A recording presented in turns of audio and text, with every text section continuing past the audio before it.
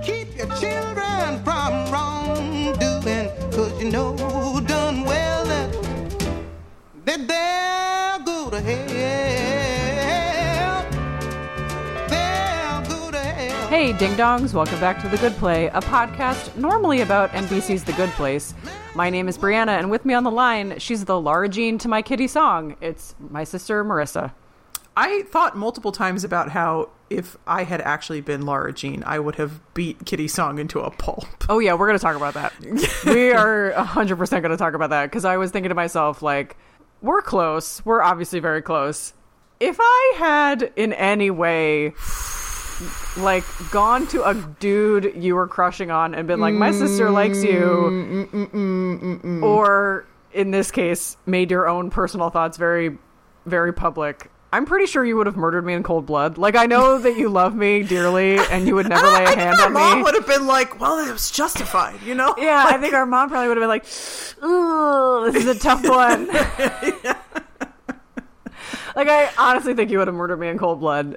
So it would have been very hot blood, I think. But yes. Yeah. A fit of passion. Yeah. So, since The Good Place is coming back this month, and we only have a couple more weeks to kill before season 3 starts up, thank every deity. Thank Michael Schur, take the wheel. Oh my gosh. Who's the stoner at the Doug Forsett? Thank you, Doug Forsett, that this show is coming back. We thought we would do a few episodes of Dealer's Choice. So, we did Arrested Development last week. Before that, we did Playing House. This week, we wanted to just, like, you know, get on the train of content that is, like, actually applicable today, because the past couple months have been like... We're still a few weeks behind NPR, but it's fine. And we watched the new Netflix rom-com, To All the Boys I've Loved Before. So, before we get into all of it, which just at the top, I really enjoyed this. I had a journey. I enjoyed it once you forced me to watch it. Yeah, we'll talk about that too. But before we get to that, just some housekeeping at the top. You can find us on iTunes, Google Play, and at goodplay.cast.rocks. Please rate and review us on iTunes. Do you want to talk a little bit about the review drive? Yeah, guys, we're closing in on the start of season 3, and we would really love for people who are in the market for a new Good Place recap podcast to find us. And the only way they can find us is if we have enough reviews and ratings on iTunes. So it would be really nice if you would go and just do that really quickly. It would give you some Good Place points. I mean, it depends if this podcast is considered, like, morally good, I guess. Well, at least you're considered morally good. Yeah, but is this podcast, or is it considered like a waste of time that could be better used if everybody was, like, feeding the poor? We need Chidi on this one. Yes, we do. He's too busy freaking out about almond milk. Yes. I figure next week maybe we can do recap, or not a recap. We could talk about the stuff that's come out already. Yeah. The first scene of the first episode is out. Yeah. It's been quote unquote leaked. It's obviously not leaked. It's obviously, you know, a controlled thing from the network. And there's been a lot of interviews. Yeah, I think that's a good idea. Okay. So stay tuned, y'all. Yeah, and this is our last Dealer's Choice for this hiatus period. So, how do we want to jump into To All the Boys? It's a tight, like 80 minutes or something? Maybe it's only like an hour and a half. Yeah, it's like 90 minutes. It's not even 90, I promise you. It is 80 minutes and it's not a minute over. So the synopsis wouldn't be too bad, but I think we can actually just kind of summarize it pretty simply, which is that we have this family where it's 3 girls. Their mother has died. Their mother was Korean, thank you. I was like, there's some non-white they're ethnicity. eating Korean food at the beginning. That's right. So their mother was Korean, and that actually does kind of play into things slightly. Their dad is John Corbett. I read a review. I put this in the discussion section, but I read a review that calls John Corbett's character a white wine dad, and it is 100% true. He's the best on-screen dad I have seen in maybe years. He's the best. To me, he's the best on-screen dad since Stanley Tucci and Easy A. Like by far. Yeah. I mean, there's like shades of the dad from Dirty Dancing. I mean, it's just and shades of the dad from 10 Things I Hate About You. Yes, that was the other one I was thinking. Yes, because he's also an OBGYN. Yeah, they love making single dads OBGYNs for reasons that are completely strange, probably. I think it's probably an easy way for the dads to have the sex conversation. Yeah, I mean, you could also just have the sex conversation, but it's fine. Yeah, we digress. Yeah. So their dad is John Corbett, and he's the best dad in the world. He's great. And so the oldest sister, Margot, is going off to college in Scotland, which is kind of a weird choice, but whatever. The middle daughter, Laura Jean, is the protagonist of the book/movie. I haven't read the book, but I know this is like a very popular book. I read an article about the changes between the book and the movie, and it seems like the movie has it better in some ways, which is interesting. And then the baby is Kitty, Yay. played by Olympia from Odd Squad. All right. Every PBS parent out there took one look at that girl and went, oh my God. I mean, when I first watched this movie, and I do want to take listeners at the end, like when we're done summarizing and when we're done sort of talking about everything, I do want to take listeners on a journey through my journey watching this movie for the first time. But when I first watched this movie, I was like, wow, this girl's a really good actor. And you told me she was on PBS, and I was like, oh, okay. That explains it. Yep. Yep. So Laura Jean is kind of a socially awkward, but of course, very conventionally pretty girl who has these 5 love letters that she has written throughout the years to boys that she has fallen in love with. And there's 5 of them. We only see 3 really in the course of the movie. And one in the stinger. One in the stinger, and apparently he actually comes into play in like the next book. And really? Yeah, and this did really well, I think, on Netflix. So they may make a sequel movie. Oh my God, I would love that. On the other hand, they stole the beginning of the second book to be the end of this movie, so it's kind of questionable how they would adapt. But whatever. So the main guys, the 3 guys who actually get the letters that we actually really see in the course of this movie are Peter, who is a jock, Josh, who is the next door neighbor who was dating Laura Jean's older sister Margot for like a while, right? I mean, I'm not sure how long. 2 years. Whew. Yeah. And then Lucas, who is, of course, a fabulous gay friend. Like literally the first thing we see of him is Laura Jean complimenting like some quirky aesthetic fashion choice he's made, and I was like, oh, we found our gay BFF. Yes. Everything's going to be okay. I loved him. I also loved Peter's reaction when Peter finds out that one of the boys who got a love letter was Lucas. He goes, because Laura Jean didn't know he was gay when she sent it. She didn't know he was gay like at all. Right. Can we get there first? Yeah, we haven't gotten there first. Okay. So she has written these letters to these boys she's had crushes on, and she like keeps them in a hat box in her room. And one night, Kitty is a horrible person, and she like Laura Jean is like falls asleep on the couch, and Kitty sneaks into her room, steals the letters, and puts stamps on them and mails them. We don't see this happen, but she admits to it. Oh, we see her sneaking around and making sure Laura Jean is asleep. It's 100% clear that it's her. Right. But she admits to sending the letters. Apparently in the book, it's not as clear.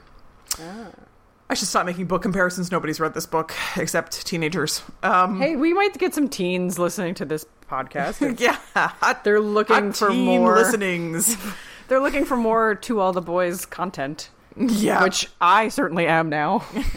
And I'm 30, so... So Kitty mails the letters because she is a sorry excuse for a little sister. And the boys get them. And, of course, Laura Jean's primary motivation is that Josh, her older sister's ex-boyfriend, because the older sister breaks up with him as soon as she goes to college. Yeah. Her main motivation is she doesn't want Josh to realize that can you explain it better than I can? Her main motivation is that she still has feelings for Josh that are complicated, but her loyalty to her sister overrides any feelings that she has for Josh. So this letter, she writes a letter to him to basically get out all of her feelings in a way that won't hurt Margot, and Margot will never find out about it. So when these letters go out, which I think if we're talking about Kitty, we should talk about the fact that she should have known, looking at the name on the address, that like not to send that letter. But when Josh gets the letter, he all of a sudden knows that Lara Jean has these feelings. And so Lara Jean needs to convince him otherwise or distract from the fact that she has these feelings for Josh because she doesn't want to cause problems with her older sister who had dated Josh for 2 years. So in an effort to do that, you know, to distract from her feelings for Josh and kind of give him like a red herring, she kisses Peter, who has also received a letter and has basically come to tell her like, hey, I'm not interested in you, but thanks. And so she kisses him, and that sort of sets off this wacky chain of events. Yes, it's quite wacky. Yeah. What ends up happening is that Lara Jean and Peter make a pact because he's trying to get back at his ex-girlfriend, who also has some weird sort of social history with Lara Jean, where they're like they were friends and now they're enemies. Yeah. In very typical, you know, K-12 girl style. Yes. Felt very true to life to me. Yeah, me too. So they make a pact where they pretend to be dating so that she can throw the scent off for Josh and he can make this other girl, Jen, jealous. So they spend like 3 months fake dating. Yeah. And, you know, she goes with him to parties and they have dinner at each other's houses. But they don't do anything. They're just fake dating. So they like will hold hands in the hallway or whatever, but they're not like making out or anything. More's the pity, in my opinion. What does that mean? It's a shame that they weren't making out because. Oh, I agree.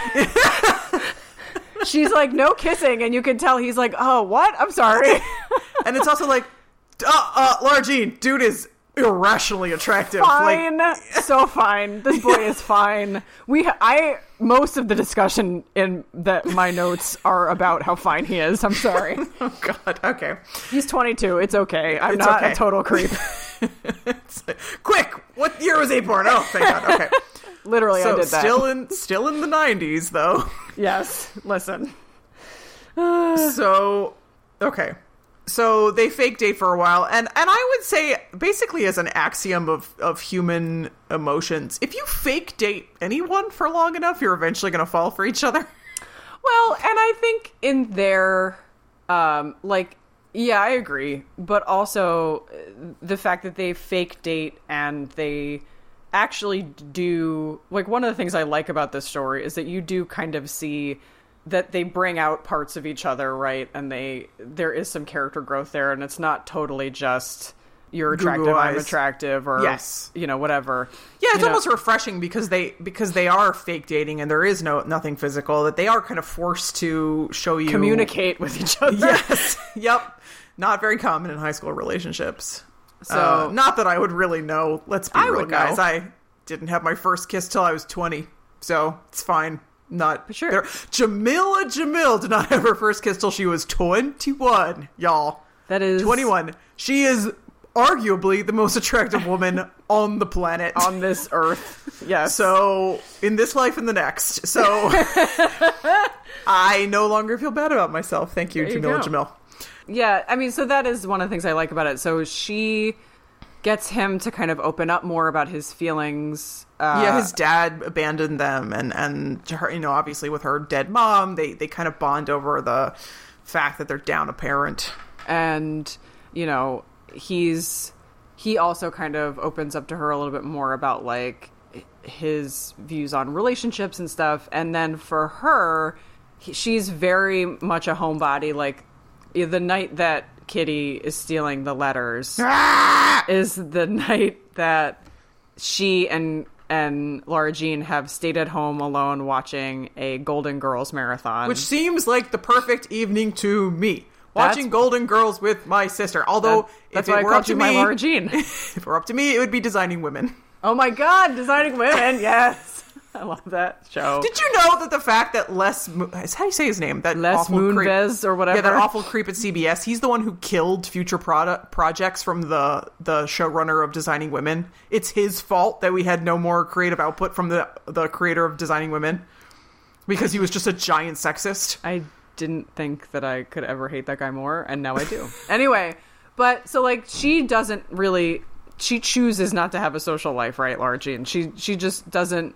Yeah, she's extremely pretty, and Peter points out at one point that she got asked to a dance by some dude that we never see. Yeah, and she said no because she's scared of boys, and honestly, rightfully so. High school boys are terrifying. They were terrifying when I was in high school. They are terrifying to me now. High school boys are terrifying. They are the most concentrated bundle of testosterone, bad judgment, and underdeveloped frontal cortex that this universe has ever seen. I'm really excited for your children to listen to this when they become teenagers. Oh boy, I gotta scrub this from the internet in 10 years. But she also is very guarded because she's sort of afraid of getting attached to someone and then them leaving, right? Yeah, like that was a little too much text for me rather than subtext. Yeah. You know what I mean? Yeah, there was like several times where she just like spoke aloud the thing that we should have understood to be subtext. And like, I get that it's a teen thing, but still...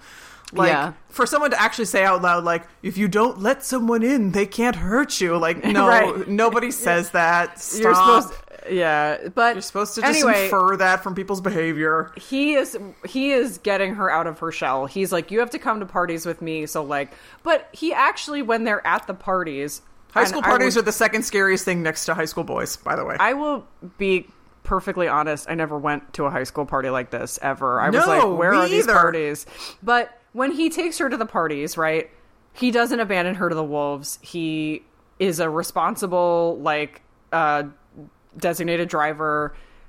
He sits with her. He gets her drinks. He takes pictures, whatever. Like, he's a good dude to be out with. And, like, I feel like we're going to talk about Peter a lot, or at least I am. But there's not much else to talk about in this movie. But he gets her out of her shell. Except John Corbett. Yes. But he gets her out of her shell. He encourages her to, like, sort of be more social, and that kind of lights something up in her that her dad kind of remarks on later on. And so there is this sort of nice, they are adding value to each other's lives in a nice way, I think. Yes. Which is something that sometimes you don't get in the high school rom-com. Yes, totally agree. And there's nothing sort of like, a lot of high school rom-coms add like really gross elements in, even ones that are otherwise pretty okay. Like 10 Things I Hate About You, which you mentioned before, has this really yucky thing about how, you know, there was money changing hands, and he kind of wins her back. And he wins her back at the end by buying her a guitar or something, and it's just like, no. Or She's All That, which is another rom-com that I do I was a bet. Yeah. There's the R.I.P. Paul Walker, but Paul Walker is the one who kind of instigates this bet, and it's what are you laughing about? I'm thinking about Usher being like, everybody remember that dance we practiced in study hall? Oh my god. Usher, the school DJ. Yes. This movie was missing a school DJ, in my opinion. Oh boy. Well, this movie was so short. I mean, they cut it to the bone. There was nothing... There was nothing even remotely extraneous, no side plots, barely any side characters. You know, her best friend Chris gets We're going to talk about her. 5 minutes of screen time. Like, normally this movie would have a lot of sort of side tension and other stuff going on, and it really was 100% focused on like, okay, it's a romantic comedy. We got to get this romantic thing under control, and everything else has to go out of the window, because it's a Netflix movie, they want it to be like kind of easily streamable, and so they really want to cut it down as much as they can. I felt it suffered somewhat from that, but let's finish the synopsis. Yeah, we can talk about that. Everything comes to a head at this ski trip. I mean, this is obviously a very wealthy school. Their house is beautiful. The Covey's house is beautiful. Everything comes to a head at this ski trip where John Corbett money. You know, it's like very much like established couples, you know, being established couples in this ski trip. The chaperones apparently are 100% uncommitted ruffians, which I don't know how anyone ever got away with that, because we went on some school trips and they were chaperoned within an inch of their lives. But whatever. Yeah. No, our high school trips were like, you cannot do anything. Like, everyone Right, was... they would be like the Gestapo just coming to your room randomly to make sure you weren't doing anything, you know? Like, oh, God. Yeah. This is not that, apparently. This is like, which, by the way, this would have terrified me. I had boyfriends in high school. This would have terrified me. An overnight trip with nothing but horny teenagers would have terrified me. Yeah, the closest you ever got on this was like a religious action trip. Yeah, yep, that's exactly what it was.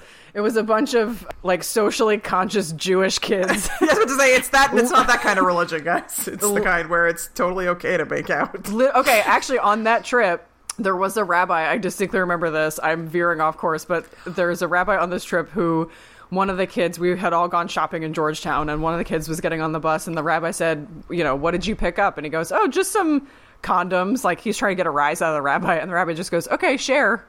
Like, that's it. That's the kind of trip it was. I'm just imagining anyone who's listening to this podcast who grew up like Southern Baptist being like, wait a second. Reform Judaism is the way to go, okay? Yeah. If you need to raise your children in some religion... What do I have to do? Do I have to get circumcised? Bring me a knife. So, okay. They're on this ski trip, and Laura Jean doesn't really want to go, and she's nervous about it, and she kind of wants this whole thing to be over. She has developed real feelings for him and doesn't know how to tell him. She really doesn't want to be rejected, yeah. Right. She has tried to call it off, and he's like, no, we have a contract. Yeah, basically, which... He could have just said, no, I really like you, but he said, no, we have a contract. I think he was doing the same thing that she was, right? Trying to not be the one to have to admit how he felt. Yeah. This is the game of relationship chicken. This whole movie. But again, very relatable. 100%. Very relatable. Oh, I had a friend of mine, I was talking about this movie with a friend of mine today, and I was like, I'll when we get to it, I'll talk about it. But just remind me that she's like, didn't this happen to you? And I like some piece of this movie, and I was like, many times. But, so they're on this ski trip. She doesn't sit with him on the bus ride up, so they're kind of in a fight, you know. And this ex-girlfriend keeps trying to like. She doesn't really want to get back together with him. She just wants to have ownership over him without making any promises to him. This ex-girlfriend is basically Sarah Michelle Gellar from Cruel Intentions. She was just. That's a deep dark cut. Well, I mean, I guess it's not a deep cut, but that's a dark. It's not a rom-com by any stretch of the imagination. No, but she's the rom-com, like, sanitized version of this sort of comically manipulative girl. Well, she's like Regina George from Mean Girls then, right? Like, yeah, I guess. Except Regina George didn't have the like romantic element. True. Also not a rom-com, Mean Girls. Yeah. I mean, kind of a one, but whatever. Yeah. More of a social commentary. So they're on the ski trip. I keep trying to finish my sentence. Sorry, they're on this ski trip, kind of in a fight. Then, of course, the gay best friend is like, the dude is obviously in love with you, and would you just like pull your head out of your posterior long enough to see that? And Laura Jean's like, OMG, for real. And then she finds him in the hot tub. Woo! Yeah, oh, I know. I was like, this is teenagers. This should not be as on fire as it totally is. But so they make out in the hot tub, and in this hot tub scene, she's being a little obtuse, right? Because he's like, he's being a little pouty. He's super salty. But then he's like, look, I wanted to sit with you on the bus. I drove all the way across town to get you Korean yogurt snacks. Like, what do you think that means? And she's like, it means you like Korean yogurt snacks. And he's like, come on. Yeah. And then she gets in the hot tub with him. And then I had a moment. Let's just put it that way. Yeah, they make out. They make out. It's pretty great. And then, you know, they ride the bus home together. But then as soon as they get off the bus, this ex-girlfriend inserts herself. There's a whole thing with the scrunchie that I don't care to explain. And she says, oh, he came to my room last night. And then that's enough for Laura Jean. And she, quote unquote, breaks up with him, even though they're not really dating. And, then she goes home. And yeah. Go ahead. Margot is there. She's surprised them by coming home early. No, just you take it from here. I've talked enough. So Margot is there, and she's surprised them by coming home early, and she's helped Kitty decorate the house while Lara Jean is gone, and they have like this really, really nice reunion. But there's a thread that we haven't really talked about, which is in order to avoid lying to her sister and getting caught up in this whole thing, Lara Jean has just been avoiding Margot for a whole semester, which seems crazy to me. A whole semester, and they are very, very close sisters, so this is kind of alarming to Margot. But they have this nice reunion, and Kitty mentions something about Peter. So I mean, the upshot is Margot doesn't know anything about Peter, right? Right. Because they haven't been talking. Although you would think that Kitty would have mentioned it, but whatever. Yeah, who knows? Maybe Kitty felt guilty too because, of everything. So basically, Kitty's like, oh, is Peter going to come over? And Lara Jean's like, X-nay on the eater pay. Like, it's just like, don't do this. But then Peter knocks on the door. There's a lot of like dudes showing up to a girl's house to like force her to talk to them about their feelings. Like people showing up places. Yeah. So he shows up and he's like, hey, we need to talk. And she goes outside with him. And he's trying to get there and explain like what actually happened on the ski trip. And she's just like, I don't want to hear it. And then Josh sort of like skulks up. I had a real problem with this. Yup.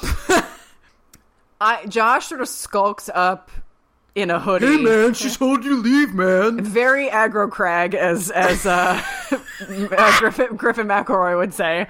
In a very aggro Crag way, is like, leave her alone. And Peter sort of like, oh, I get it. You didn't break up with me because of what Jen said. You were breaking up with me because you still have feelings for Josh. And basically, right as he says that, of course, Margot comes outside. Yeah. Margot comes outside and is like, you have feelings for Josh? Although, I know we're like trying to get through this quickly, but whatevs. Peter calls Josh a Bon Iver wannabe, which is like really funny. Yes, anyway. I was like, that is super accurate. Yeah. So Margot's like, what? And then she runs inside, and Lara Jean is just basically like, go home, like, leave me alone. And Peter, she had said to him, like, I'm tired of being second best. And he says to her, you were never second best. And then he leaves. And Josh is like, I didn't know Margot was home. And she's like, you get out of here too. And just seriously, both of you.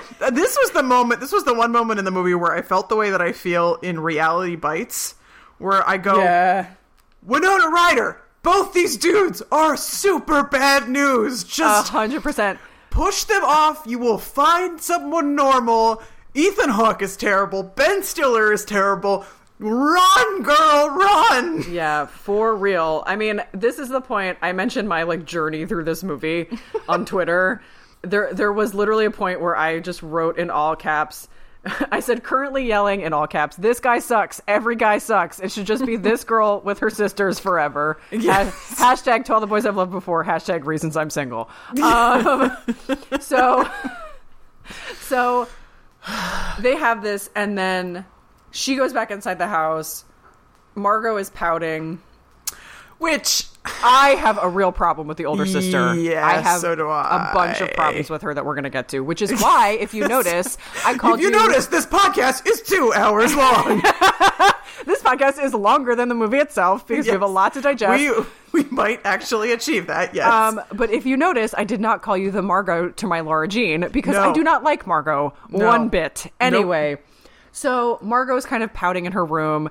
Lara Jean is like, tears up the contract and is like, well, at least the worst is over. And then she gets this. I don't understand because I'm not one of the kids these days and I'm not on Instagram or Snapchat, so I don't understand how this stuff works. But she gets a notification that she's been tagged in a video on Instagram, which essentially makes it look like somebody filmed them making out in the hot tub on the ski trip. Right. And it's heavily implied that it's Jen, but it's never actually proven. She denies it. And I think that in the book, it's just left as like an exercise. Like, we don't know who did it, which actually to me seems pretty reasonable. That it could have been anyone, really. It could have been anyone. But it's basically implied that they, like, through this video, that they had sex on the trip, and this is like mortifying to her. I mean, people make out without having sex all the time. Yeah, I don't want to, like, go, like, too very, very personal on this stuff, but, like, if you are involved with someone in middle school or high school, I think there is people jump to sex very quickly when you are like wondering what people are doing, and there is a scene earlier where like one girl is obsessively like, tell us everything, like how far have you gotten? And Laura Jean's like, and it's all these letters, it's like H on D, H on C, and I'm like, wait a minute, I was like, I could not figure it out. I was like, what is okay, this? it's hands on D. This is a family podcast, but then I was like, what is C? I don't know. Is it her? I thought happy place, maybe. I thought it was H on P. I don't know. It doesn't. It's also, well, that would be the same thing. Yeah. H on D. We need John Corbett, Dad, to like explain this to us. But John Corbett, Dad, by the way, sent her off on the ski trip with condoms. Oh my God, which she's is mortified. Super great. He's the best. It's amazing. And so he's like, I think you're too young to have sex, but expecting abstinence is the number one reason for unplanned pregnancy. So here's a bag of condoms. I loved it. So yeah, so he sent her prepared, and had she one of the nice things about this movie that like I've seen in reviews and stuff is like, because of the contract and because of all this stuff, like there's a lot about like consent that's sort of worked out along the way, and Peter never pressures her to like go further than she wants to or anything. There's none of that. So he does what he wants kissing to be in the contract, but he backs down pretty quick when she just says it's non-negotiable, and he's like, okay, and he does not make fun of her when she says like, I want all my firsts to be real. He's not like, oh, you haven't done H on P yet. Which is actually, so one of the things that when they're having the fight in her front yard, she says, I know that physical stuff isn't a big deal to you, but it is to me. And he said, why would you think that it's not a big deal to me? And she just says, like, everybody applauds you when you get on the bus because they think you've like had sex with me or whatever. And like, you just lap it up. You don't tell anybody otherwise. And so he, I think, benefits from this ambiguity. He's like the guy from What Hot American Summer. Yes. He's not really, but... No, but like he benefits from the ambiguity, and he benefits from people thinking that he's gone he's gone that far, but he never... He doesn't encourage it, but he also doesn't discourage it. He doesn't say, now guys, I've never done this. Like, he doesn't... That would be extremely weird. Yeah. So, but now everyone applauding me. I've only done H on P, so... So they have this whole fight. So in this Instagram video, so she's mortified because she hasn't had sex, and it's heavily implied that she did. And she goes to Margot, and Margot's like, I don't want to talk to you. And she's like, I need your help. I accidentally made a sex tape. And Margot basically gets it taken down because it's child pornography. Right. And also they have a kind of a heart-to-heart, and she's like, I mean, I have issues with this heart-to-heart, trust me. But she's like, I thought you didn't need me anymore. And Laura Jean's like, no, I totally missed you. I just couldn't lie to you. And that's how all this stuff happened. Then she's like, no more secrets. Then Kitty comes in and is like, hey, everybody, I have a secret. It was me. It's me. I sent the letters.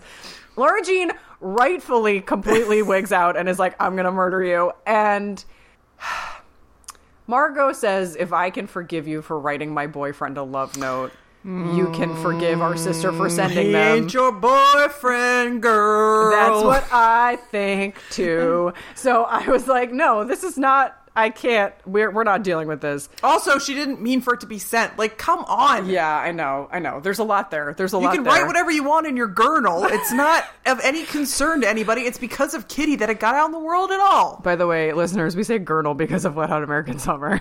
I'm not brain damaged. I don't think it's actually pronounced girl. So they make up, and Kitty's like very happy that she's gonna live.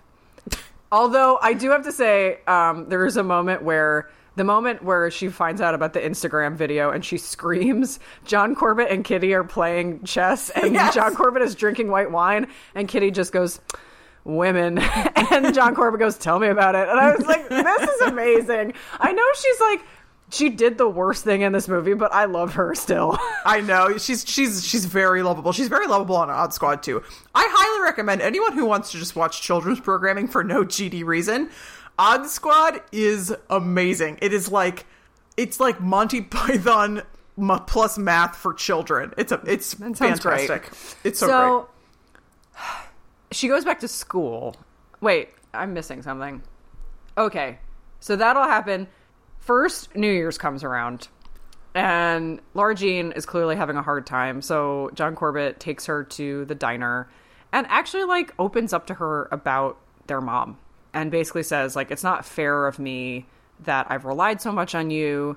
It's also... Well, he says, like, I want to tell you more about her, but talking about her makes me sad. Yeah, which is really... Like, he talks about how she was so full of life, and they used to come to this diner, and, like... Do we just assume it was sad cancer? It's not clear. Yeah. I assumed that it was an illness, because they never say, like, it was so sudden. Like, she never says, like, one day we had her, and one day we didn't, or whatever. Like, yeah. But, John Corbett says, like, yeah, she was so full of life, and I really admired that about her, and I kept thinking, like, I keep thinking back, like, I should have been dancing with her, like, I shouldn't have been embarrassed by it, like, I should have been enjoying life and, like, being open, and your mother was so open, and I never talk about her because it makes me sad, but seeing you with Peter, this is the first time I've seen you this open to the world, and, like, I don't want you to lose that. And it reminds me of her when you're with him. Yeah. And it's like, that really actually did get to me. I was like, and pass me a white wine, John Corbett. And so he's like, don't hide that part of yourself. And she takes that to heart, and they have, like, a nice moment. She goes back to school. She thinks everything will be back to normal because not everybody saw the video. But somebody vandalizes her locker. Okay, time out. Yeah. I went to public high school, a high school that seems a lot like the one in this film. Yeah. In middle school and elementary school, whatever. Nobody ever had their locker vandalized. And I mean, not once. Nobody would have dared, because they would have found out who did it, and you would have been in such deep doo-doo, right? Like, it was not worth it. It was like the cost-benefit analysis. It wasn't worth it. Like, I'm not saying nobody got gossiped about behind their back. That's basically all high school is. But, like, nobody had, like, big letters on their locker, like SLUT or whatever. Like, no. Wow. We decorated each other's lockers for our birthdays, okay? Yeah. Like, and nobody was gonna get caught doing that stuff. With, like, a picture of a still screen from cap, the video. Yeah.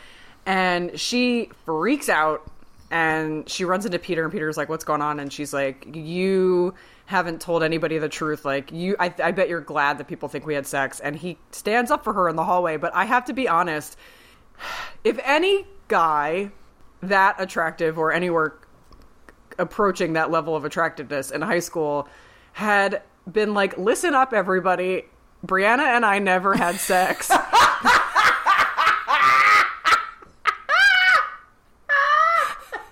I like know the names of the boys in your class who you're thinking about, but I'm not gonna do it, but still.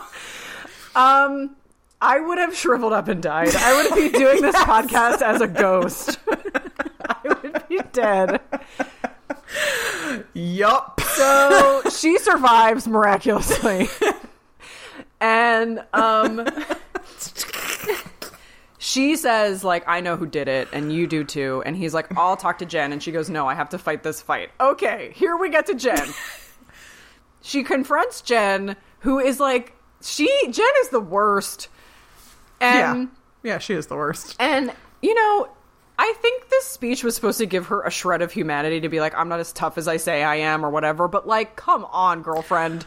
And I also, like, I don't like to bag on young actors, but I just don't think she was very good. No, I agree. She really couldn't deliver this speech in a very convincing way. It felt very stagey, very writerly. And Jen's like, I'm glad people are going to know who you really are. And Laura Jean's like, what are you talking about? And she goes, you kissed Peter. And she goes, after you broke up. He's like, no, in 7th grade. And Laura Jean had the reaction that I had watching it, which is like, are you a psycho? That was like years ago. What are you doing holding this grudge? Now, when I think about my own high school experiences, I had girls like this who held grudges like this against me for equally dumb things. So maybe it's true. I don't know. But since she is on an honesty kick, Laura Jean goes to Josh and explains her feelings and basically said, you were the first boy that I ever really loved. and that was all based in actually knowing you. It wasn't a fantasy, but I didn't realize what those feelings meant until after you got together with Margot, and then I didn't want to ruin it or make anything complicated.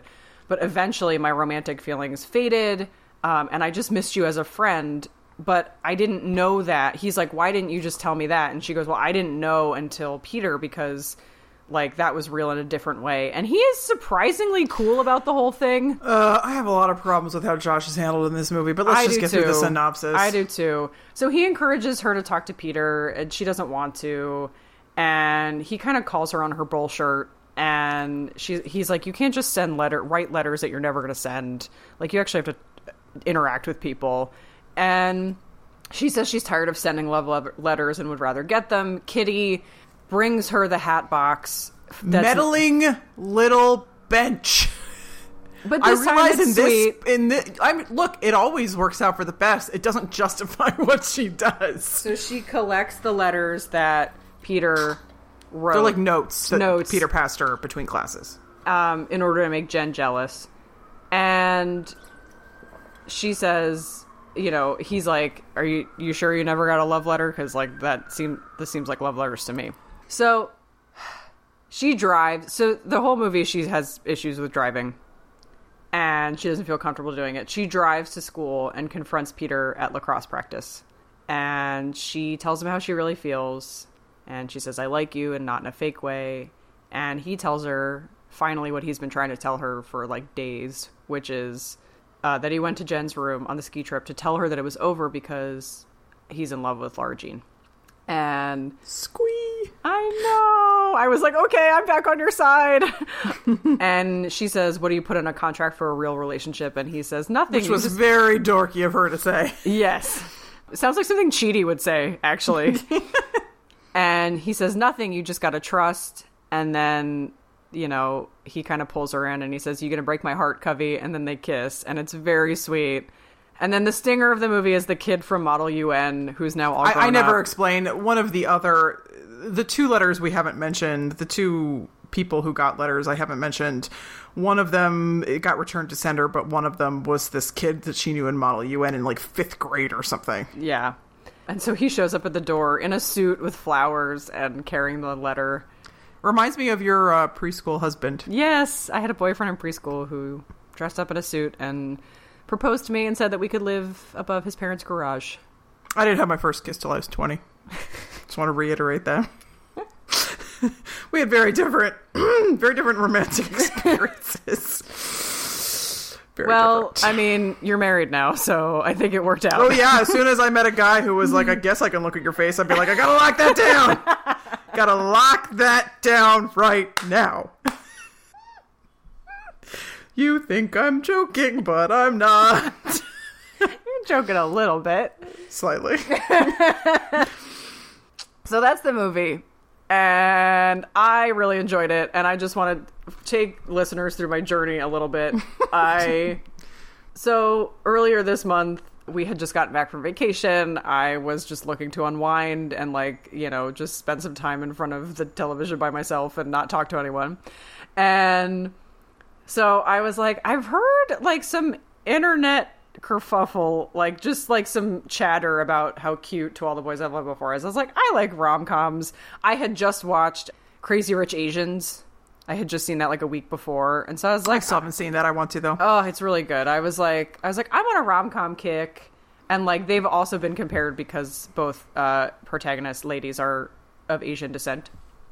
So I was like, that's a really bad comparison point, but okay. Yeah, but I was like, I'll check this out. And so I'm watching, and then at some point I tweet, okay, I am a full-on adult woman watching To All the Boys I've Loved Before, yelling, what is your deal at this Peter character, who I'm 99% sure is played by Mark Ruffalo in a time machine. He gets that a lot, apparently. He is Mark Ruffalo in a time machine. Convince me I'm wrong. I mean, Mark Ruffalo, Bruce Banner, has created a time machine, and Noah Centineo came out of it. That is essentially what happened. I am convinced. And then I say that this little sister is adorable. And Are you just reading us your tweet stream? No, but I, you know, that's basically it. And then I was yelling, "This guy sucks," which I already talked about. And then I was like, "Oh, I'm back on your side." So like it was a little bit, but basically that is all to say that like I thought I was like just gonna be like, "Oh, this is a fun, fluffy movie," but I did get invested in it. I really liked it. I liked it a lot. I did too. You know, and I don't mean to sound negative, but I do have some like issues that I would like to bring up because 100% I do too. But I just want to at the top because I really felt like it was largely just like super enjoyable. I thought the acting was really good for the most part, Jen notwithstanding, and just like everyone was like a pretty good character. But like there were some things about the way that they sort of pared down the narrative that really bothered me. Yeah, and certainly the whole thing, you know, if you are supposed to believe in this as a love triangle, which it kind of starts off as trying to believe in it as a love triangle, Josh gets like next to no screen time. There's no explanation of why we should care about him as a romantic lead.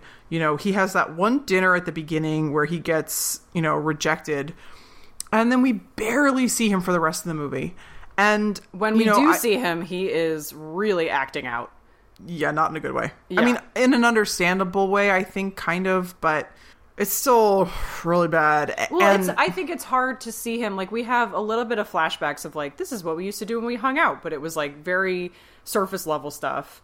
And I think that's part of the point, that maybe she feels like, oh, I can talk to Peter about real things. I never talked to Josh about real things. But it's all surface level stuff. And then the only screen time he really gets throughout the movie is to be, like, he handles situations really poorly, and I understand that he's upset, but he really takes things out on her in a way that's like, if you're supposed to be a romantic, the sensitive option, guy, the sensitive guy and a viable romantic option for her, like, we're supposed to understand why she likes you, and everything I was getting was like, ooh, I don't like this, you know. So I agree.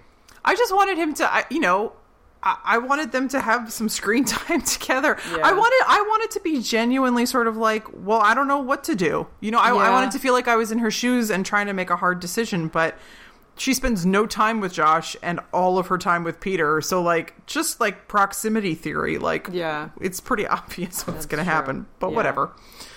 I didn't care. Yeah. So I didn't care for Josh getting limited screen time. I think it's a major departure from the source material, apparently, which I think is annoying for some people, because a lot of people really like love triangles in fiction, and they kind of killed the one in this one. Yeah, I think we both had problems with Margot. Oh, I really had problems with Margot. I had a lot of problems. Here's what I thought was going to happen. Can I just lay this out for you?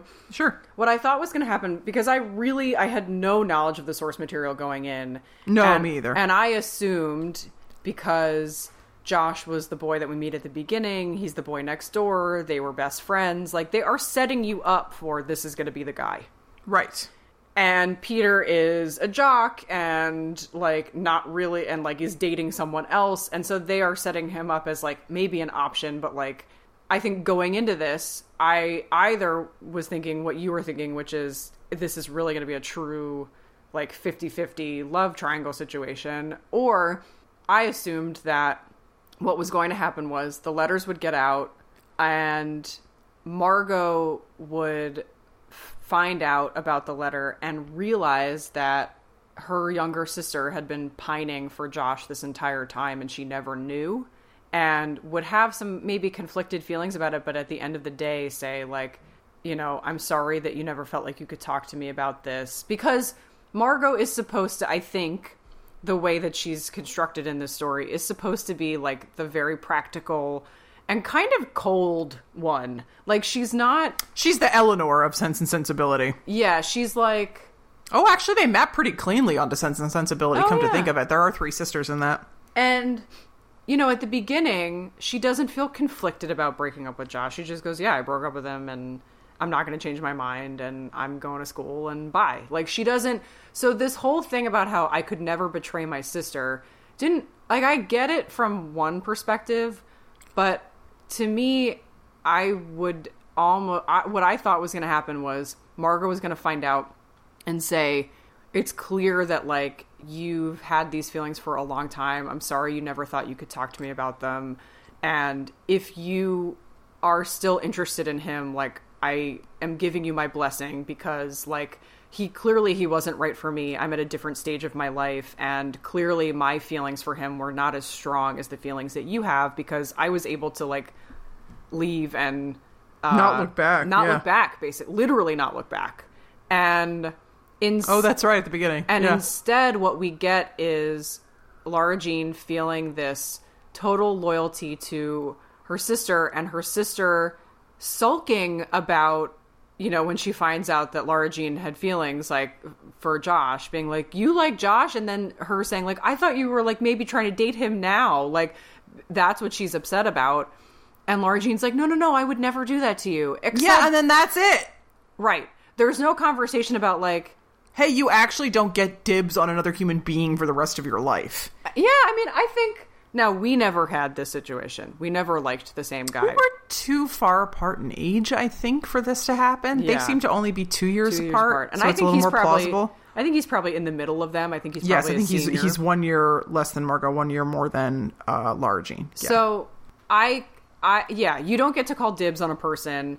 And also, like, I think for an older sister who is all about letting go, like, that's her character trait, is like, we are sisters and we love each other / I am very practical and I let go of things very easily. I would assume that at some point she goes, look, I am going to college in a different country. It's not practical for me to be like possessive of a guy that I don't even want. Like, the fact that she gets so in a strop about the fact that, like, Lara Jean may have had feelings for Josh at one point is a little... I felt like that was a little absurd, honestly. So that's what I thought was going to happen. I was like, oh, she's going to end up with Josh because the older sister is going to realize that, like, her love, you know, it's kind of like a gift of the Magi thing where, like, Lara Jean is like, I love my sister too much to do this to her. And then the older sister goes, well, I love you too much to let you miss out on somebody that you care about because you think it's going to hurt me. Like, that's what I thought was going to happen, genuinely. Went in a completely different direction. For the watch chain. Right, and I cut off all my hair.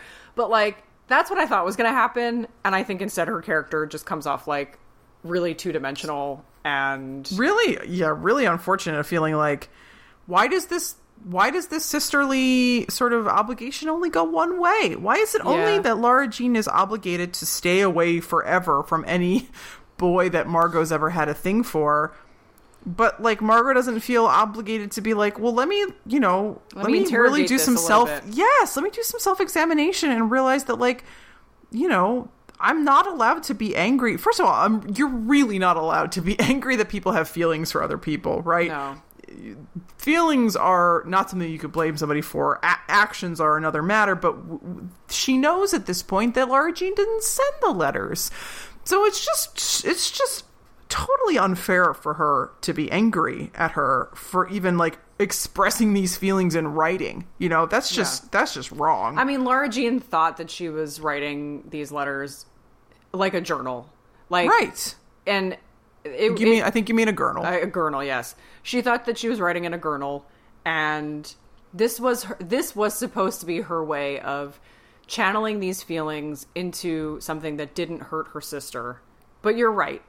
Like, I think we kind of feel the same way, where it's like this older sister who is supposed to be, for all intents and purposes, the motherly figure of the house. Right.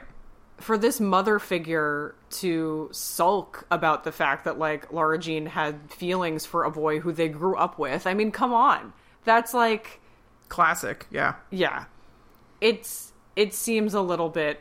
It just seems unfair to me, and I thought that they could have done a better job. I thought they could have done a better job, and I thought she, as a character, could have done a better job of showing her little sister, who's clearly hurting, like, some humanity in that moment. Mm-hmm.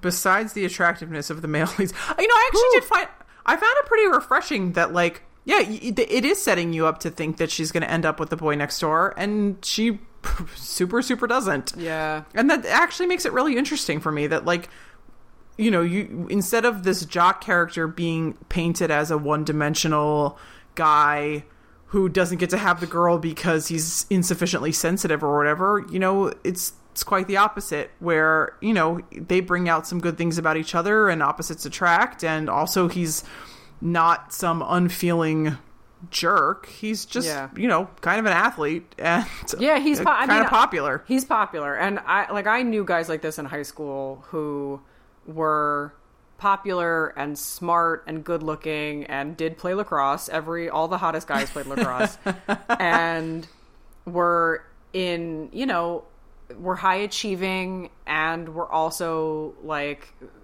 funny and this and that. They were they had everything, right? It wasn't, and so, but they were able to sort of seamlessly move between social circles and be friends with people who were sort of outside their immediate sphere and sort of be like actually really genuine. Like I'm not going to say I had like deep friendships with any of them, but like I was not super popular in high school. You were more popular than I was. But there were guys who I was friendly with or friends with who like, were very popular and like were basically the Peter Kavinskys of my grade, but so I actually thought it was really realistic actually that he has some social capital to like move around the school and like be cool with somebody like Lara Jean and have it not be like a huge deal. Like that's actually another refreshing thing, is that nobody makes it except for Jen, who has her own agenda.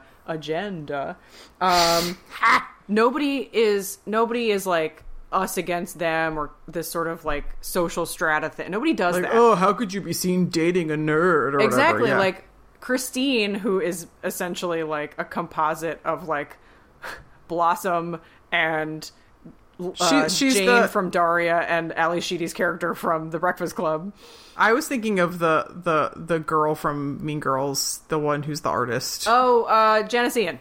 Yes, she's Janice Ian. She's essentially Janice Ian, but I thought she was going to have a problem with them, but she didn't. She was like, "Oh my god, that's so wild," and like that was the extent of it. And then whenever. Like, she'd be like, you gotta go get your man. Like, don't let Jen get your man from you, and that kind of thing. And they're cousins. Chris and Jen are cousins. She probably wants to get back at Jen a little bit, to be honest. But then Lara Jean actually says that, and Chris says, but I've also never seen you this happy. And John Corbett is, like, with a white wine going, like, honey, she's right. I've never seen you this happy. And then, like, so leaves. Great! But, like...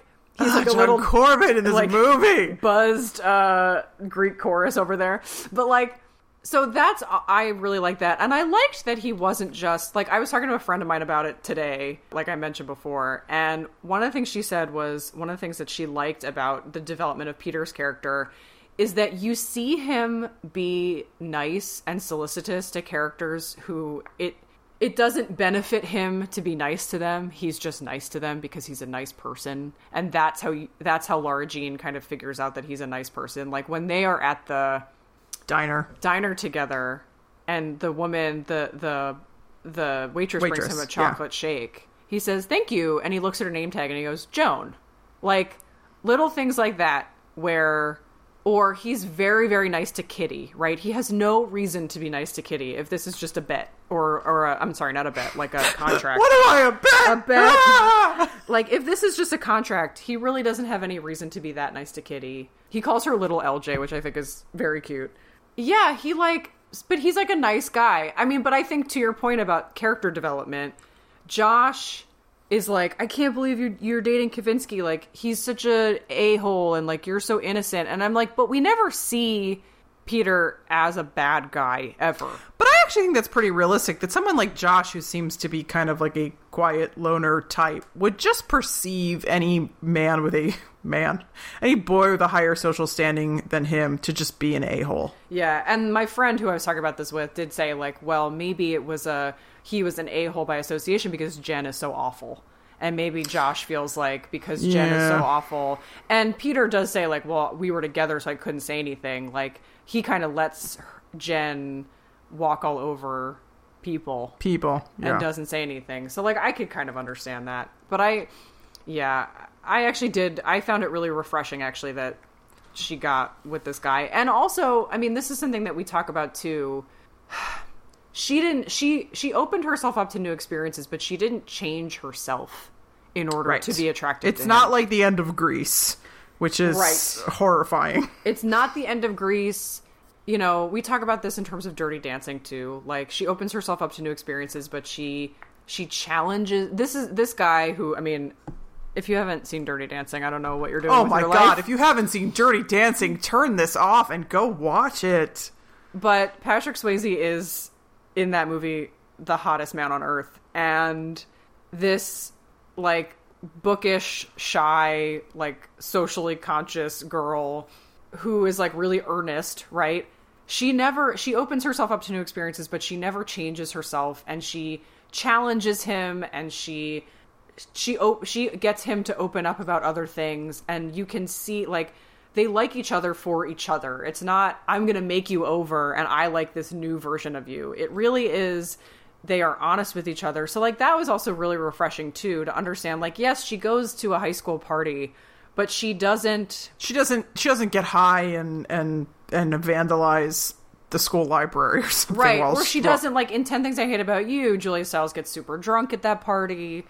Oh, that's unfortunate. She's also not, like, in, what's it called? She's All That. Like, they go to the party together, and she's, like, basically gets the makeover from Anna Paquin. And God, what's Anna Paquin up to? She's in True Blood. Is that still running?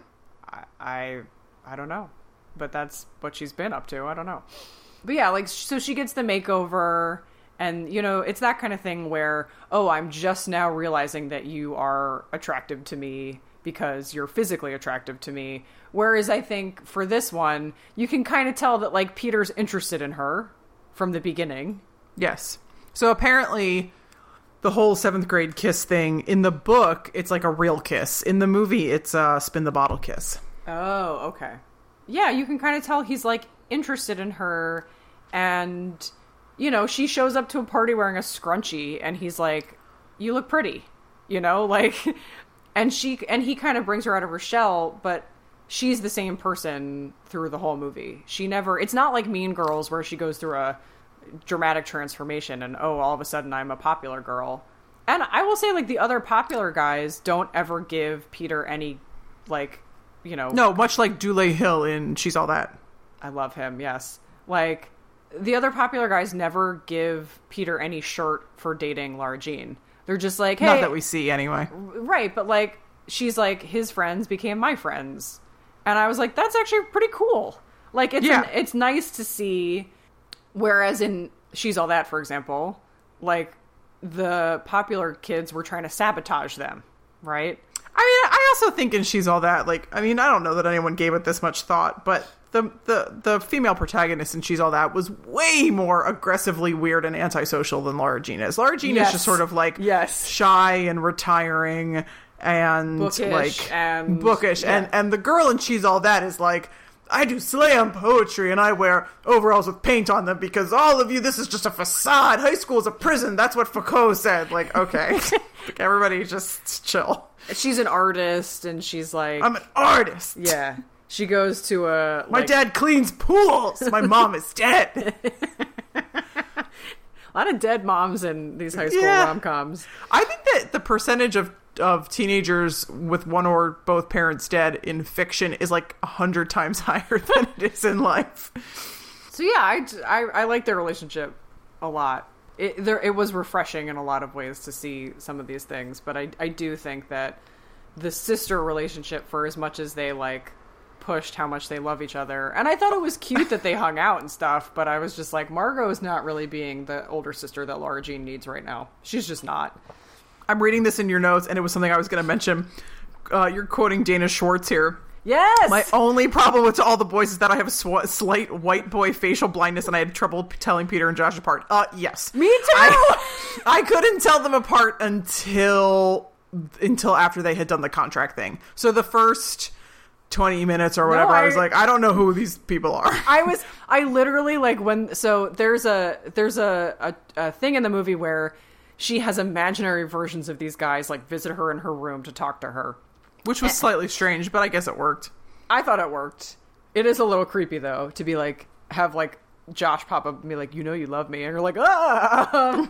But, so they're lying on the floor. She's in the middle. You see Josh on one side and Peter on the other side. And I literally said out loud to my television, one of you has to be a different race because I cannot handle this. I mean, famously, maybe in our family, like, I couldn't tell Boromir and Aragorn apart in Lord of the Rings either. Like, so at the end, I mean, spoiler alert for a 20-year-old movie, but like at the end, I was like, no, I mean Aragorn. So at the end, I was like, wait, that guy got killed, I thought. Oh, were there two of them? There were two white guys this whole time? Oh, man. Yeah. Well, two three if you count Legolas. scruffy, dirty. No. I'm talking about the beardy, scruffy. The men. Humans, yes.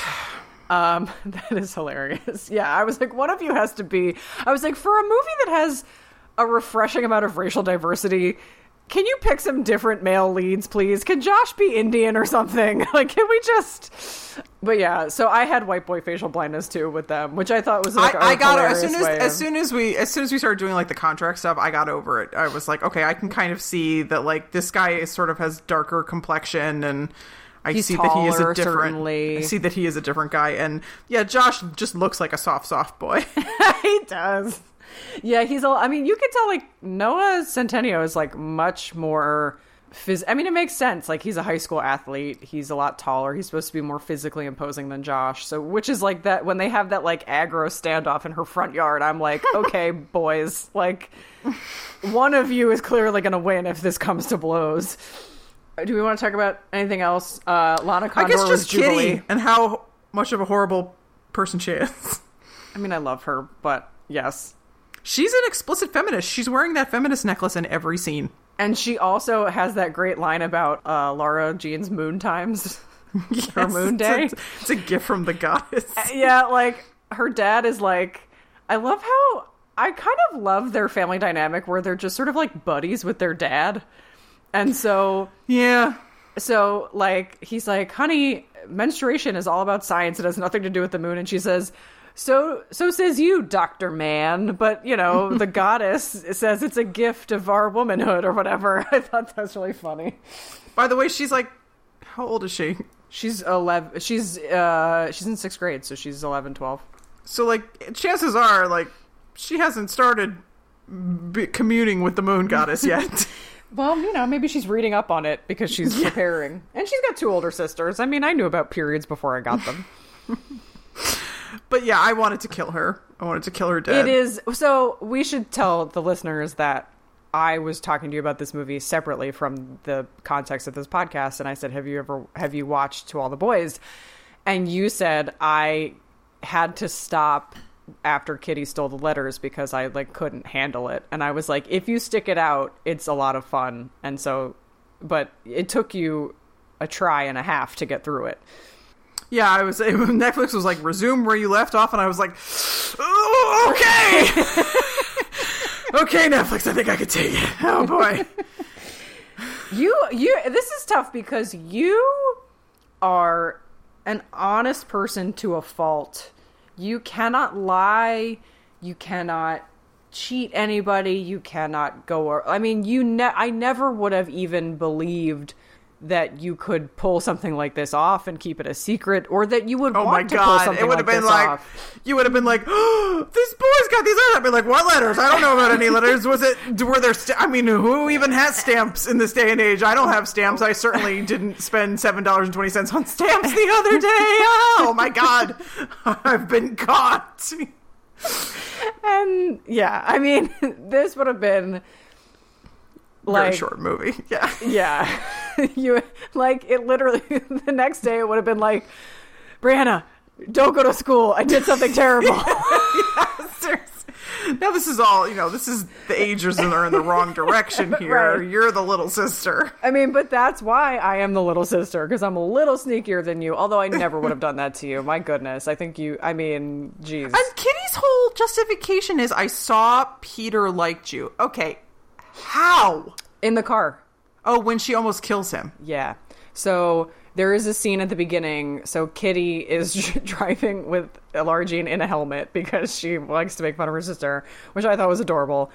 And, I actually did think, stepping back a moment and talking about Kitty, like, more broadly, I actually thought it was really interesting to have this, like, middle child who is, like, much more of a loner, and we see her go through lunch by herself, and she kind of finds Josh, and they're kind of like emo together a little bit.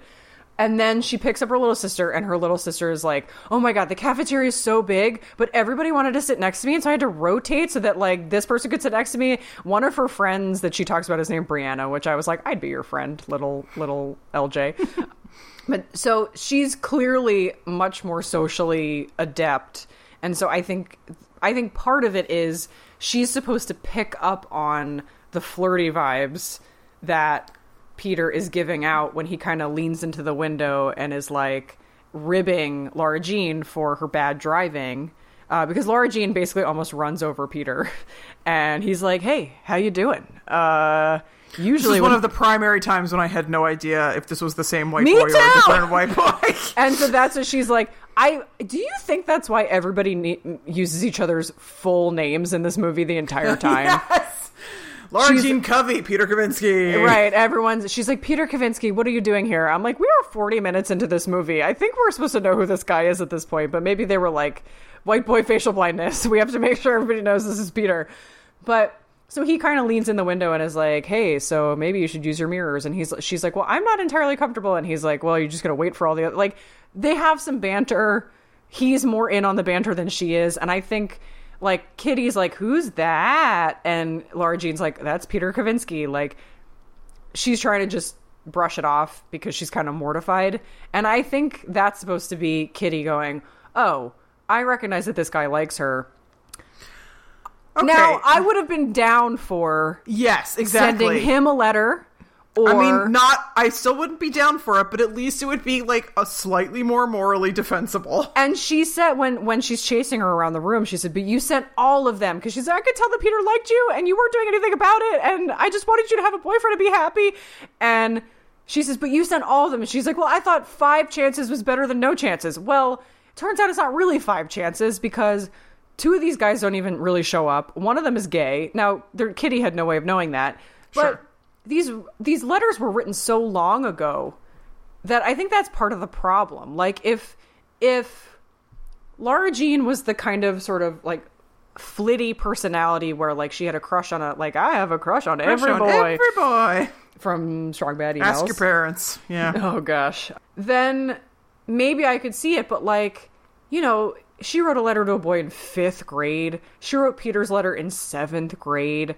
She's a junior now. Like, even Lucas's letter was from freshman year homecoming. Like, you can have a flash in the pan crush on it. Lord knows I have had crushes on guys that have lasted for years, but I've also had crushes that have lasted like a week and then been like, well, that was weird. I'm over that. If I had written a letter in that week and then you had sent a letter to that guy, I can't even begin. Like, and I actually think, I know we're talking about... This is, by the way, going to be longer than the actual movie. Yes. I actually think... Now, I know we're talking about Kitty, but I actually do want to give big ups to the 3 guys who did receive letters.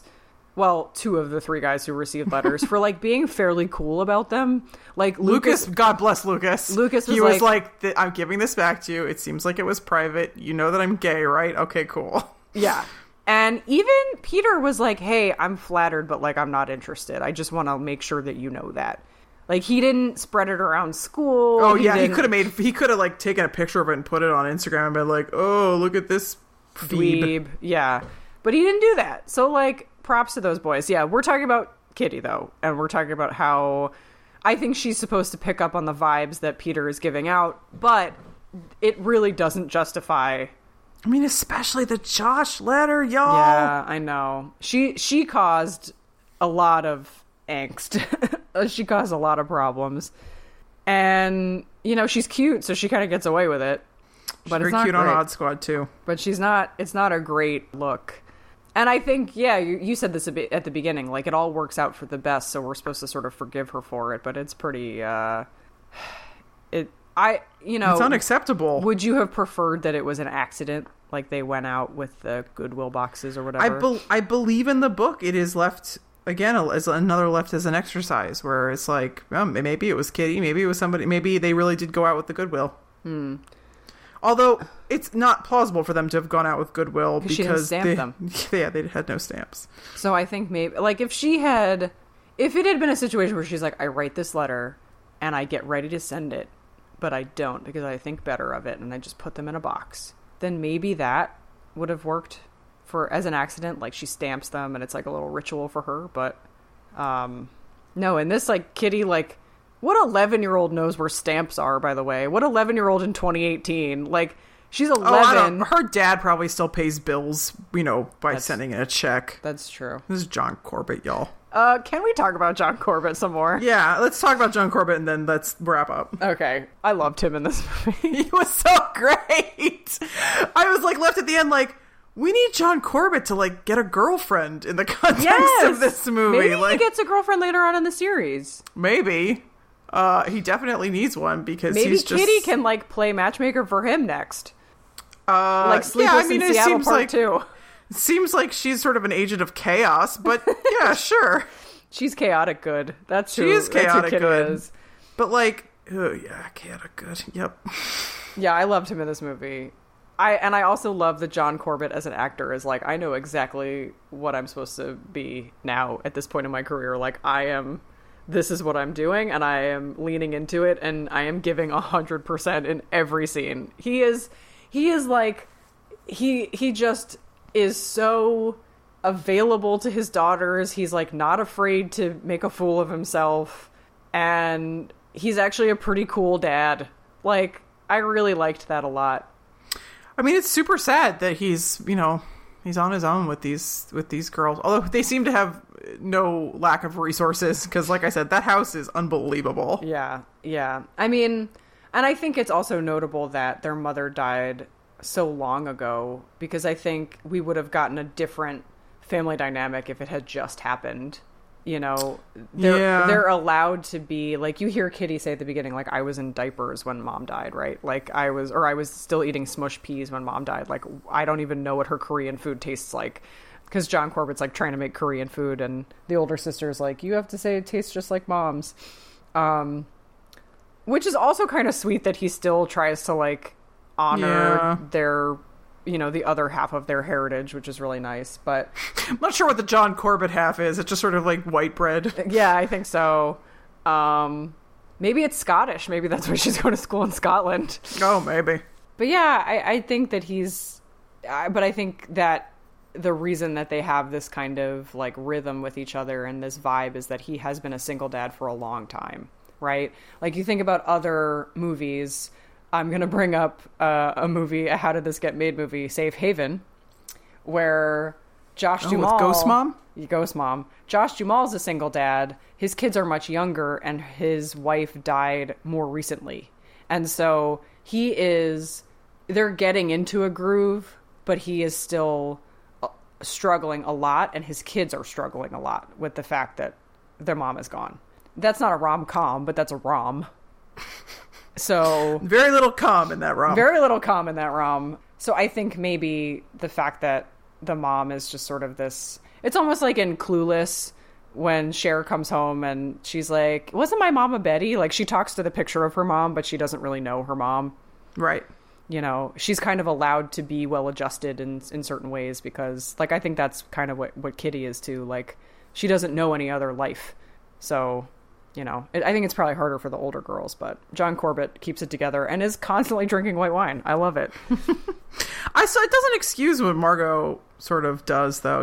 Like I think Margot probably had the hardest time of their mom's death, and like still, you don't get to call dibs on your high school boyfriend. No, and also I thought it was worth interrogating the fact that she's like, well, I broke up with him because mom said never go to college with a boyfriend. Oh yeah, I forgot about that. Which is like. Maybe that's like a pearl of wisdom, but there's almost something there where I would want to say like, well, wouldn't mom just want you to be happy? And if this guy makes you happy, then like, why not try it? Like, I don't know. We also don't know at what age John Corbett and Korean mom met each other. Yeah, mom never gets a name. I don't know, but John Corbett is not, not incredibly young or anything. Right. But if it's a situation where, like, mom said that she met dad in college, so, like, I should have my options open in college, like, I could kind of see that. But it seems like they were going on dates in this town. Oh, yeah. So, question mark on that. but it's pretty vague.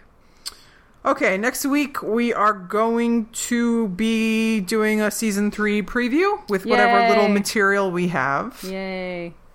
Thank goodness The Good Place is coming back. I cannot wait for it. It feels like a lifetime in the desert. It feels like 40 years in the desert. And we are finally being delivered. Oh my goodness. Yeah, so really looking forward to that. If you have any questions or if you have any like Good Place theories that you want to throw out that we can talk about next week, oh man, we should set up a point system for people who prove to be right in their predictions. Ooh, yeah, that'd be great. I would get 0 points whatsoever because I've been wrong about literally everything we've predicted, but me too, but like if we have listeners who are like super great at predicting, then like, you know, we give them shout outs or whatever. Yeah. So if you have any predictions, if you have any questions, if you have any things that you wonder are going to happen, you can tweet at us, you can put them in the Facebook group, you can email us, you can just shout it out. I don't know, wherever you can find us. And leave us a review, please, on iTunes. That would be lovely. And also, if you have any thoughts on my new boyfriend, Noah Centineo. Did you read? There was a Vulture interview with him where they talked about how much he looks like Mark Ruffalo. I should read that. I linked in our show notes to a video from Elle magazine, their digital edition, where basically they're like, Noah Centineo is your perfect boyfriend. And it's just like shots of him like doing really nice things for an imaginary woman. He's like, okay, I know you want to go out to dinner and we can do that, but I think we should split the bill 80-20 because of the gender pay gap. So it's like that Ryan Gosling meme. Yeah, like he's really leaning into being the internet's new boyfriend, which I'm fine with because it gives me a lot of things to Google. If anybody, listen, how's that online dating going, Brianna? Oh, not well at all. Listen, if anybody could find Mark Ruffalo's time machine and age Noah Centineo up, or age Mark Ruffalo basically in between where he is now and where Noah Centineo is, and just give me like a 33-year-old Mark Ruffalo, that would be just give great. Him to you, just you know, listen, just Mark Ruffalo, 33-year-old Mark Ruffalo, come just hang out with me, please. That's what I'm looking for. Quote unquote hang out with. Mm-hmm. Well, we can make a contract if you want, but on that note, my goodness, yes. Till next time, don't forget the dance we all learned in study hall. We'll see you next time, ding dongs. Knock, knock, knocking on heaven's door. Knock, knock, knocking on heaven's door. Knock, knock, knocking on heaven's door. Knock, knock, knocking on